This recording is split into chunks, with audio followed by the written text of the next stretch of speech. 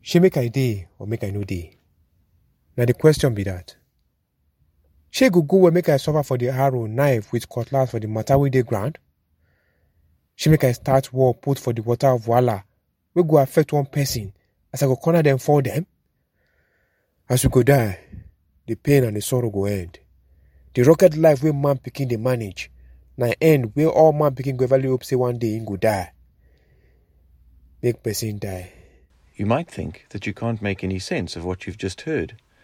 But if you understand what I'm saying now, that is, if you speak English, and you know a little bit about a certain famous speech from Shakespeare's play Hamlet, you might find that you can follow more than you expect. Let's try again. She make I dey To be or make I no dey? or not to be? Now the question be that. That is the question. She go where make I suffer That it for is the nobler arrow, in the knife mind with to cutlass for the matter wey dey suffer ground? slings and arrows of outrageous fortune, She make I start or war to take put for the arms water of against a sea wahala of troubles, wey go affect one person and by as I go opposing, corner them for them? end them. As we go die, the pain and the sorrow go end. The rocket life wey man pikin dey manage, na end where all man pikin go ever hope say one day he go die. Make person die. Make he sleep. Or make we say na dream. Yes, that's not the problem. Because for that sleep of dying, that be the dream wey we go get. When we hear say body don rotty, e go make us reason because say we no wan lose our life. Wetin dey after die? I no sabi. To die be like say you cross border between wetin you know.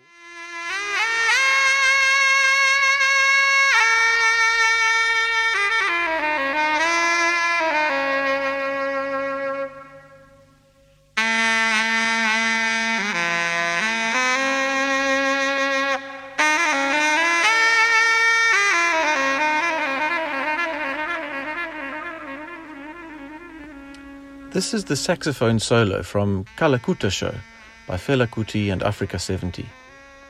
Before it, we were listening to lines from Bernard Ogini's rendition of Hamlet's To Be or Not to Be in Niger, the language formerly known as Nigerian Pidgin. We'll hear the rest of the speech at the end of this episode, in which we're talking, of course, about Nigerian Shakespeares, hence the musical interludes from Fela Kuti. Along with Bernard Ogini, will benefit from the insight and expertise of Nigerian scholars and creative practitioners Odirin Abonyi, Ifeoluwa Aboluwade, and Lekom Balogun. In fact, we have so much to share with you that this will be another double header. After launching with 2 episodes on Kiswahili Shakespeares, Shake the Sword will be tackling the topic of Shakespeare in Nigeria in this, our 3rd episode, and in episode 4. By the way, I'm Chris Thurman, the director of the Tsikinya Shaka Center, TCC for short, and the host of this podcast. If you're listening to Shake the Sword for the first time, you might want to check out our first couple of episodes to learn about the center and its work. Find out more on our website or follow us on Facebook and Twitter.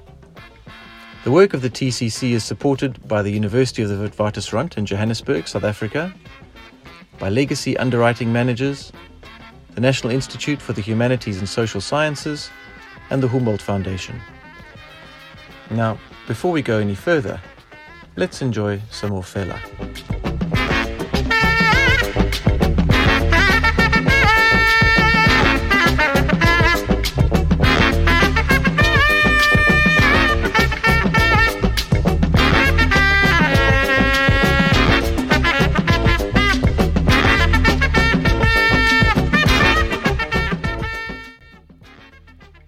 Odirin Abonyi is an affiliate of the Tsikinya Shaka Center who has a special interest in Bernard Ogini's pioneering translations of Shakespeare into Niger.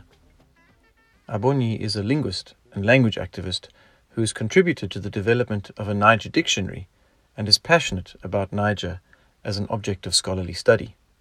Here he explains that in fact Niger should not be understood simply as a dialect or as the, quote, illegitimate offspring of English.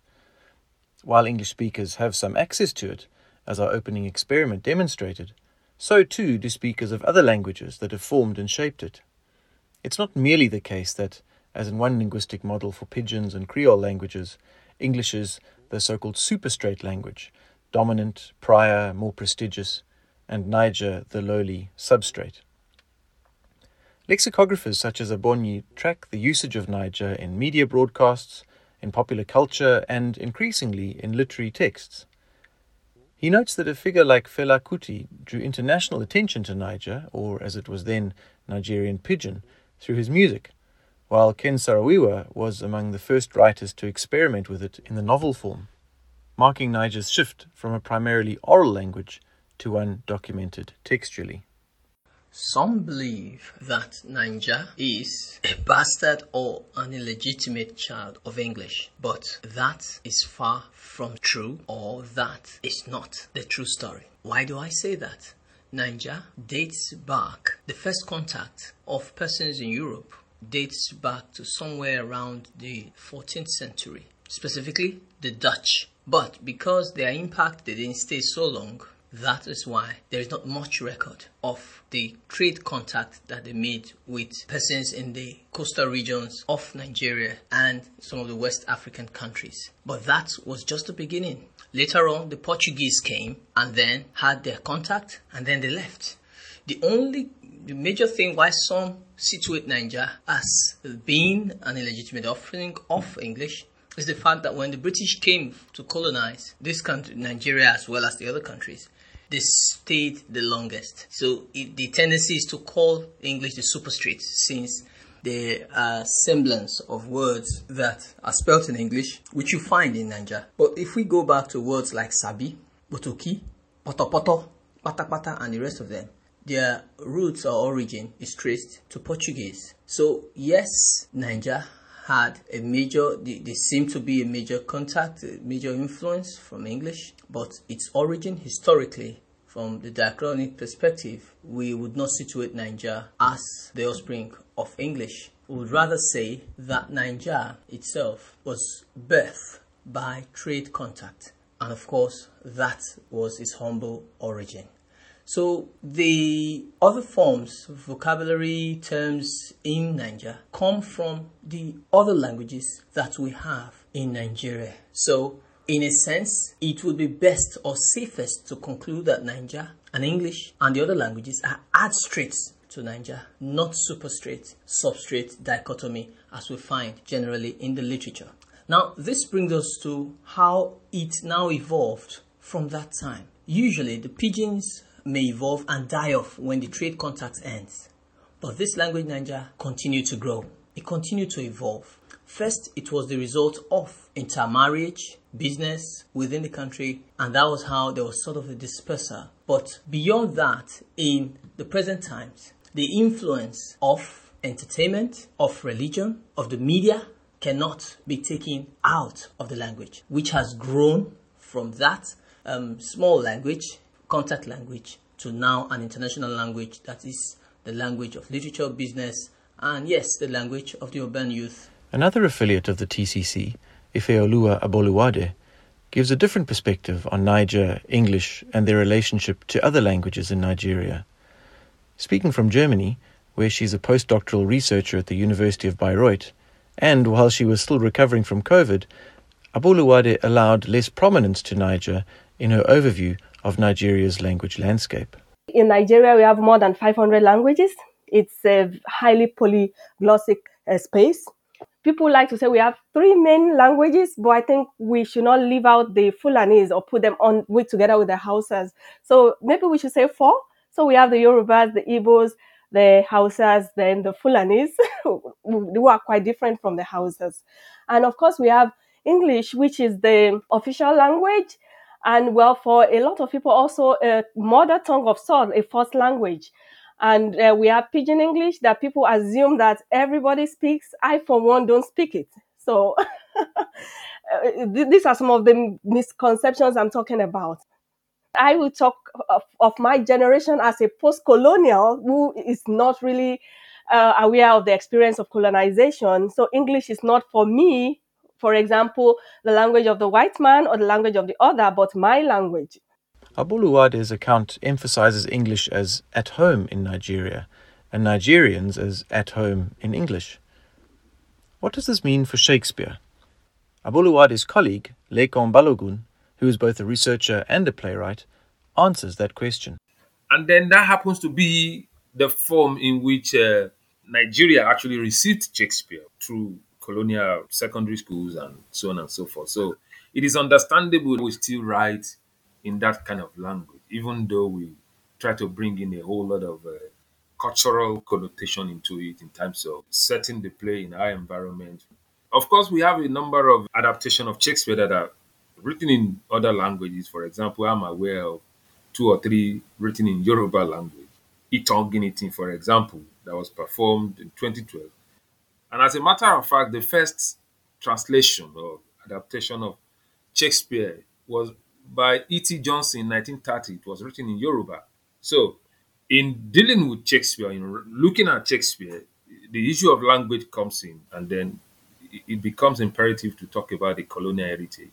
So far, then, we have 3 Shakespearean strands, each involving some form of translation or adaptation.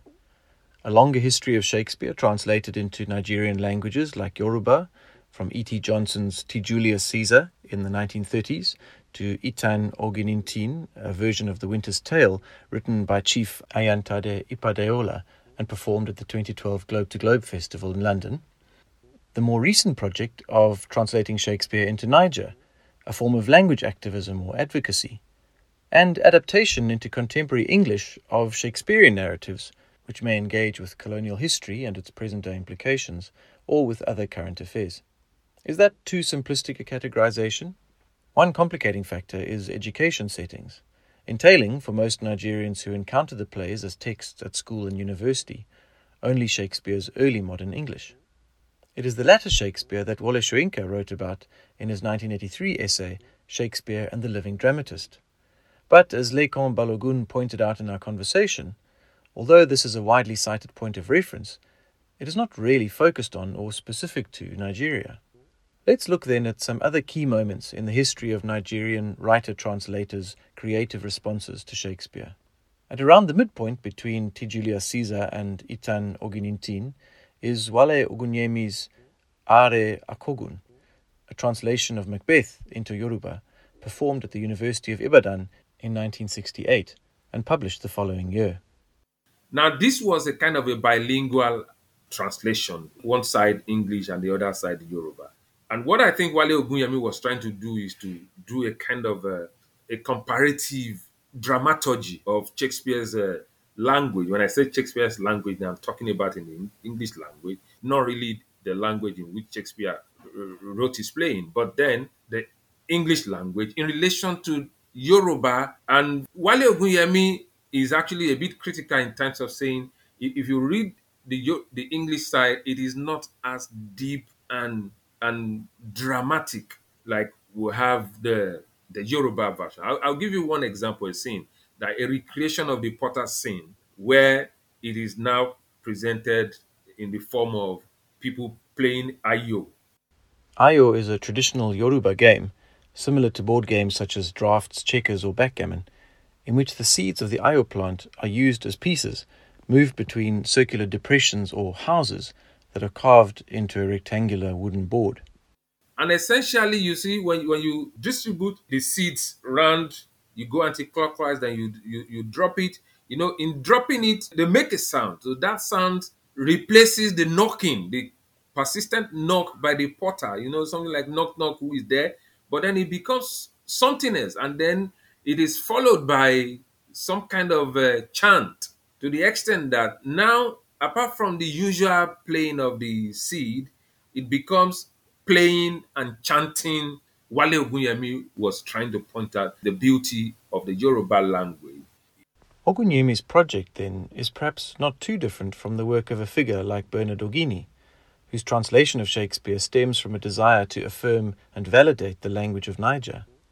Yet, as Ife Aboluwade goes on to elaborate, the more discernible trajectory from the early independence era to the latter part of the 20th century entails a shift away from using Shakespeare as a form of local language advocacy and towards critique of local politics via Shakespeare and generally in English, if not early modern English. At that time, yes, it was more common to have local language versions of Shakespeare and bilingual versions of Shakespeare, like Lekan mentioned. In the early years of independence and some years after independence, things changed, which is quite normal for a lot of African societies because, the situation kept changing. There were a lot of disillusion. There were different feelings before independence of we are going to get our independence and things will be better when the white man goes and we are free. And that didn't quite happen. And it was more suffering and more tyranny. And these were ways of them trying to cope with what was happening politically. We turn then to 21st century adaptations. Ahmed Yerima's Otaelo in 2002, Femi Oshofisan's Weshu Hamlet in 2012, and Lekon Balogun's Emi Cesar in 2016. Here, Balogun starts by talking about his own directorial updating of Otaelo. Yerima's play draws on the racism in Othello to pass comment on another discriminatory system, the caste system of the Igbo, which prevents so-called Osu or outcast people from marrying Diala or, quote, normal members of Igbo society.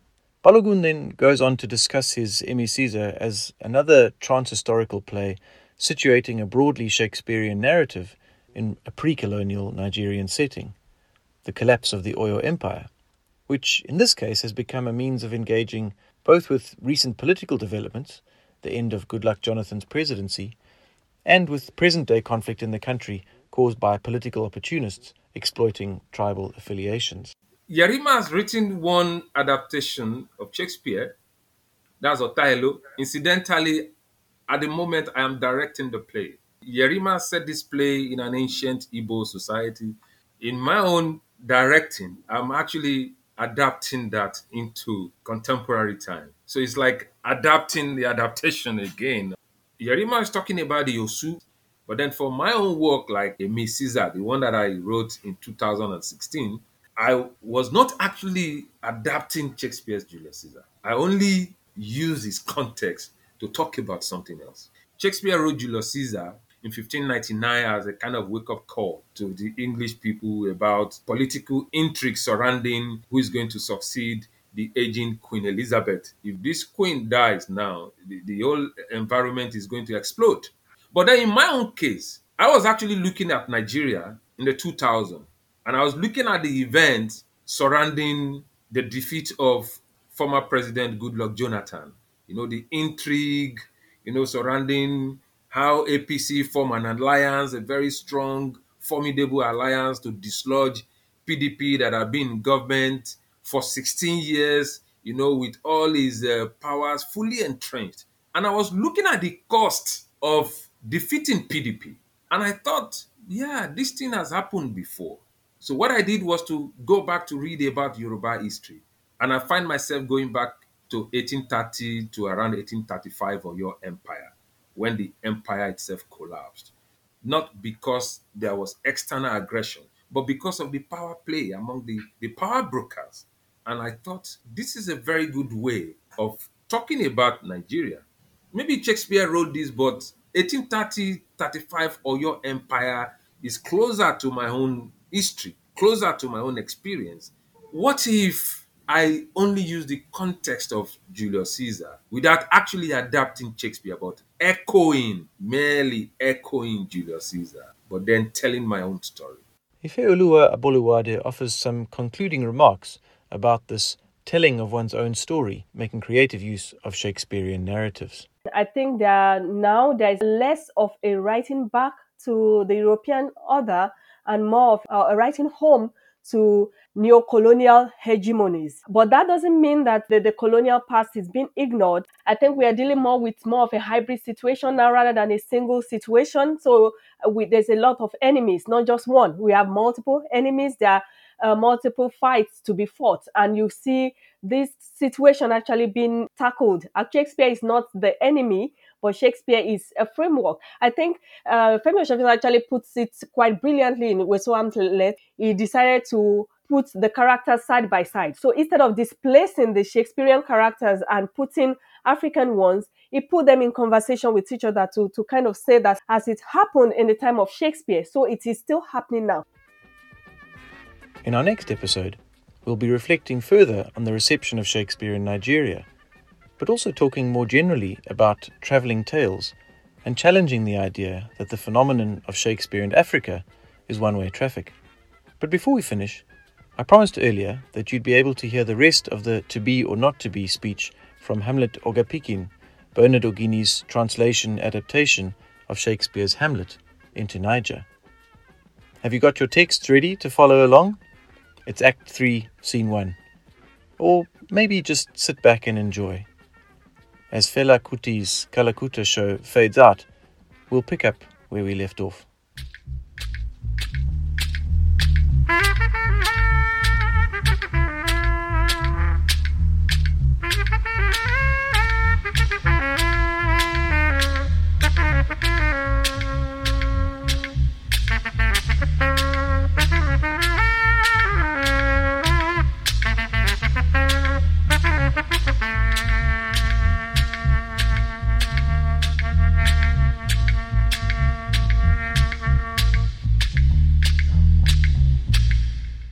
To die be like say you cross border between wetin you know and wetin you no know.